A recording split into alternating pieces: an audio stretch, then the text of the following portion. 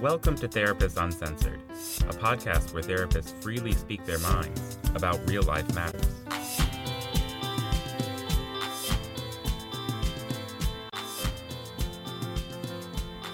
Hi, Sue Marriott here with Therapists Uncensored. In today's episode, Patty Alwell is going to lead us in a conversation about the value of group therapy. Hi, Sue. Hi, Ann. Hey, Betty. Yeah, I think when people are looking for resources to deal with challenges and issues in their life, one that's often overlooked is group therapy. Right. I mean, who does cartwheels in the group? Right. I think a lot of people have preconceptions that they've picked up either by watching the Newhart show or from what they know of groups in organizations like AA. And really, group therapy is not like either of those models. It's something totally different. But I'd like to tell you a little about my background first. That would be awesome. I am one of 6 children and the middle child. So what you discover in really big families is that there are limited resources, and you are always competing for them with your siblings. There's not enough of mom's time, dad's time. There's not enough attention to go around. So when I started therapy as an adult, I was really happy. I was in a room for an hour with one person, and I had their total undivided attention. That's right. You got to go get your lap time. Right, exactly. It was like a love fest. But when I, as an adult, I tried group therapy, it was a totally different experience. Right, because with individual, like you're both there for you. Right. Right? That's pretty sweet. Yes, that's what I thought. So when I walk into the group, what came up for me were all those issues, those really difficult feelings that I'd had in my family. And you pay for this? Well, I'll get I think that's a different diagnosis. That's right. That's right. But they're the same emotions that come up for me when I'm working in business, when I'm on a board, when I'm out with a group of friends, and maybe there's, I'm competing with friends for attention or for feeling overlooked or not taken seriously. And so here I was in a place where not only those emotions came up, but I had people to help me identify them. I had people to help me work with them. And it's almost like you're in a lab where you get to experiment with different ways to deal with that. That sounds pretty cool. Okay, and here's where we really get going and explain how group therapy can get you to be more honest with yourself and with your relationships. Patty, working with couples, it makes me think of that. And oftentimes, I can't tell you how often when we have one part of a couple in group therapy, the other part of the couple is incredibly excited because all of those same issues comes up in couples, and it's so hard, and they create conflict between. But when you have a whole group of people right there going, wait, I see you taking up too much space, it's all of a sudden you're hearing the same thing you hear from your husband or your wife or your partner, and it's like, oh God, I have to really listen. And where they can't take it in from their husband or the wife, right. Often it's a lot less threatening to take it in from somebody who's a member of your group than from your partner. Absolutely. And even if it's not easier to take it in, it's a little bit impossible to deny when you have to 9 ignore. people. It's one thing if your wife's saying something over and over again, you can say, oh God, that's just her. It's another thing you have 9 people going, do you know what you do? It's kind of driving me crazy. Right, which brings me to what I consider one of the real strong points of group. It's really an ideal setting for addressing relationship problems. So you walk into this room with a therapist and maybe up to 8 people, and all of them have different personalities, different relationship styles, and different perspectives. And you start creating relationships with them, and they start to see your habitual patterns. So you have not only a therapist, but a group of people that are helping stimulate patterns and help you observe them and study them. Exactly. And I think it's invaluable, really, especially I think another aspect of that is as they get stimulated and you have people helping you, you stay and you get into the process of really working through it and not just hearing about, oh, you have this one issue. You stay and you get to work through it over a long period of time in a really, really safe environment. Oh, y'all are making it sound all sweet and everything. Like, that's true. Seriously, group is hard. Group is hard. The first, one of the first things is identifying them. But the second part, which I agree is hard, but you are in a sort of low risk environment to experiment with new social skills. So, if you go and you're with your partner, it can feel really hard to try new skills. But, you're sort of in a lab with a group of people where you can, try and change how you react to something and see what happens and see how you feel about it. And you have a group of people that are going to let you experiment with that.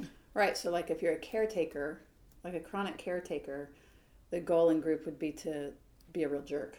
You get to try that out. We get to practice our bitchiness and our selfishness. And or we get to admit that we have a side that really wants things, as opposed to paying attention to what everybody else wants in the group and deferring to everybody else. Because after a while, the group's not going to let you do that. They're going to keep calling you on it. And at some point, they're going to ask you, what do you want, Sue?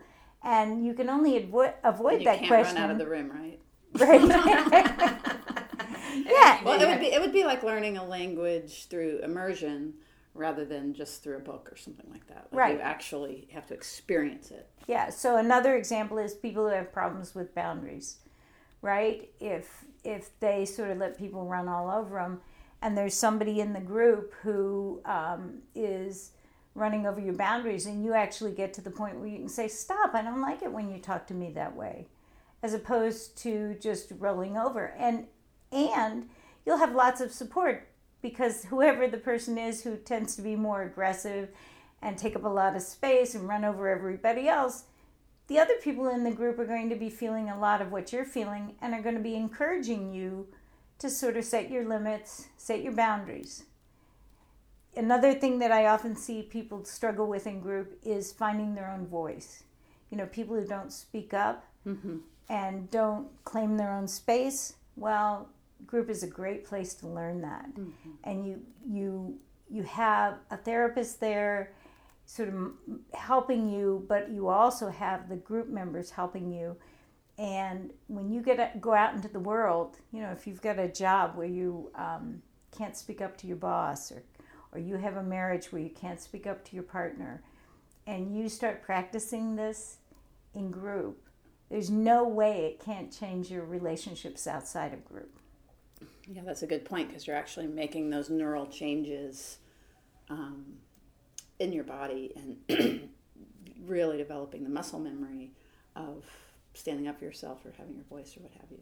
Right. Learning how to be empowered in that way. And another thing that adds to that is that you also get perspective, and you get to hear different people's perspective on the issues that you have.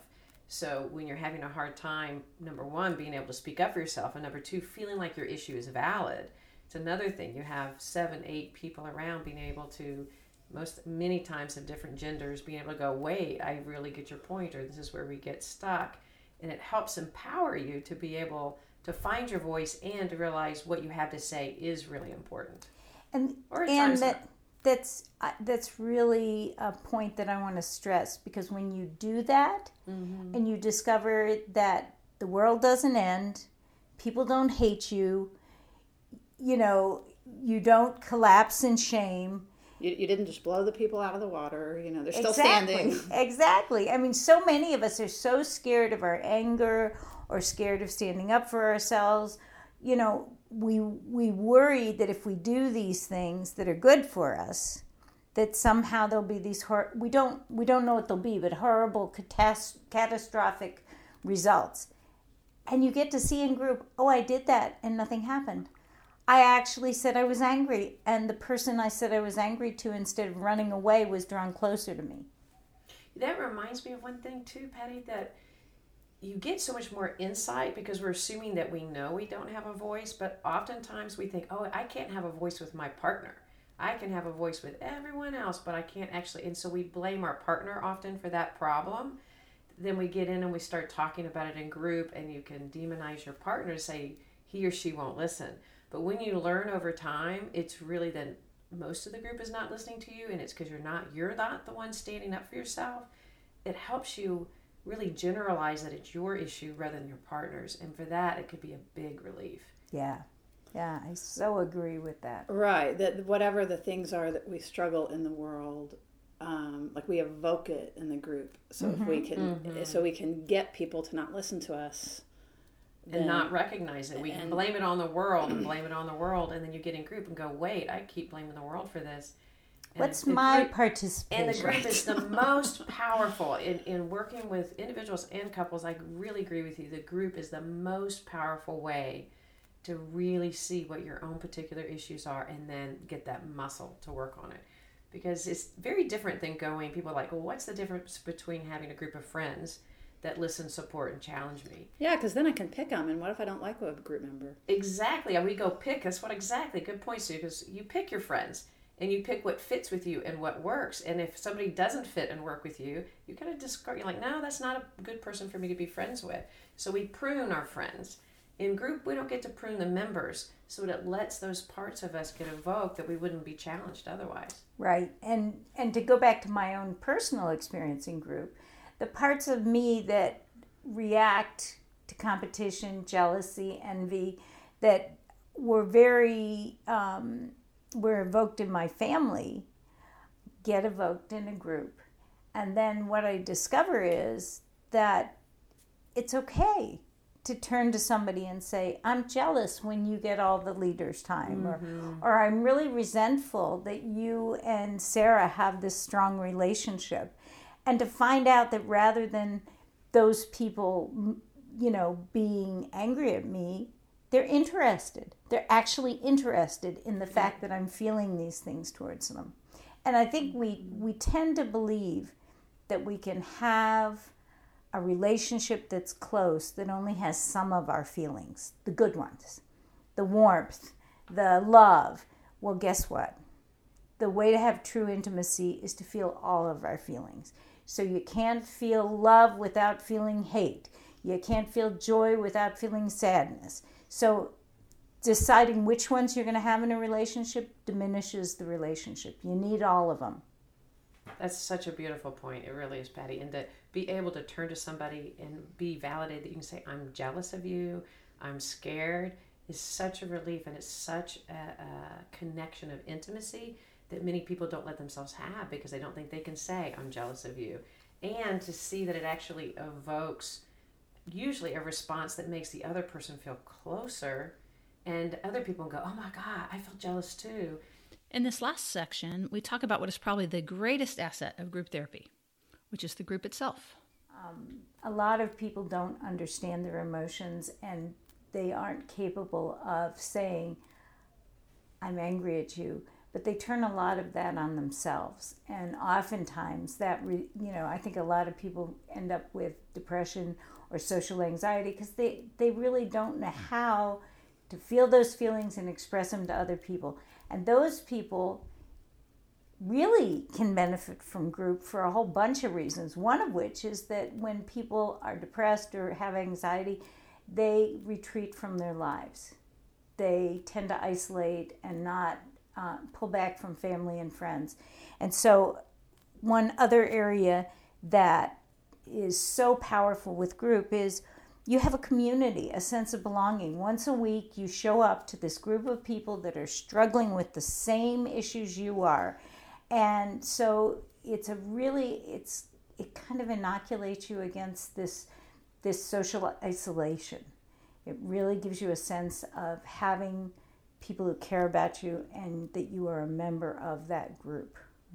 And that you know that group is going to, I think, such an important point what you just said, but also that you know those people are going to come back the next week no matter what, because one of the group guarantees, and when you join a group, is that you're going to come back no matter how mad you get, you're going to show up the next week. so that you can try these out and have this sense of security that I get to know myself, try new behaviors, try new interactions, really name my feelings, and no matter what happens in that group, they're going to be there for me the next week. Right, it provides the stability that a lot of people don't have in their personal lives. And then the last thing I'd really like to bring up is that group is a very valuable resource, but the cost of group is relatively low compared to other therapy. It's often a third to a half of the cost of individual therapy. So people And it's longer. That's true. It's usually an hour and a half as opposed to an hour. And people can really invest in dealing with their issues over a long period of time without taking the hit that sometimes individual therapy is. Yeah, therapy is expensive. But I totally worth it. But worth it, but expensive. It's expensive. It's expensive financially, but it's also expensive emotionally. But the other thing about group is, I see like it's a good maintenance long term. You know, people are in group for years often. The type of group we're talking about, right? And another just thing that makes me think of is it's like going from the lap, as we talked about earlier, to the playground. So group tends to bring out not our best self. Individual brings out our best self. It's the lap. When we're brave enough to go look at all those kids that are already playing and try to join in the playground, like peers and friendships, that's really hard to do. What if I'm going to get a rock thrown at me, or what if I'm a big rock thrower, or what have you? That's going to become much more apparent in group. Which, by the way, is exactly perfect, because if I'm a rock thrower, then we're never going to get to that in individual, because in individual, you're not going to be throwing rocks. Right. And if you're throwing rocks in group, you're likely throwing rocks at work, and you're throwing rocks. Exactly. That's the thing. In so your relationship. it's a way to really get to those more problematic, or even I think of it more of like throwing pebbles, like little microaggressions, and like, what? I can't believe somebody's so mad at me. So that'll be much more clear in group, but we'll never see that in individual. Right. So I think, sort of to sum it up, we're talking about a resource that people should consider when they're struggling with issues, that's less expensive, brings up different issues, and allows access to things that can be problems in your life but aren't as likely to come up in an individual therapy session. Awesome. Thank you, Patty. This was really enlightening. Thanks for joining us for this episode of Therapist Uncensored. If you'd like to see more and hear more, just check us out at therapistuncensored.com. There you're going to find show notes, links, content, other materials. We would love for you to sign up for our email list. That way we can be connected, and also you can reach out to us and let us know what you think, including any topics you would like us to cover in future episodes. Thanks for being a part of things. Therapist Uncensored is Ann Kelly, Patty Alwell, and Sue Marriott. Cameron Lindsay edits the show.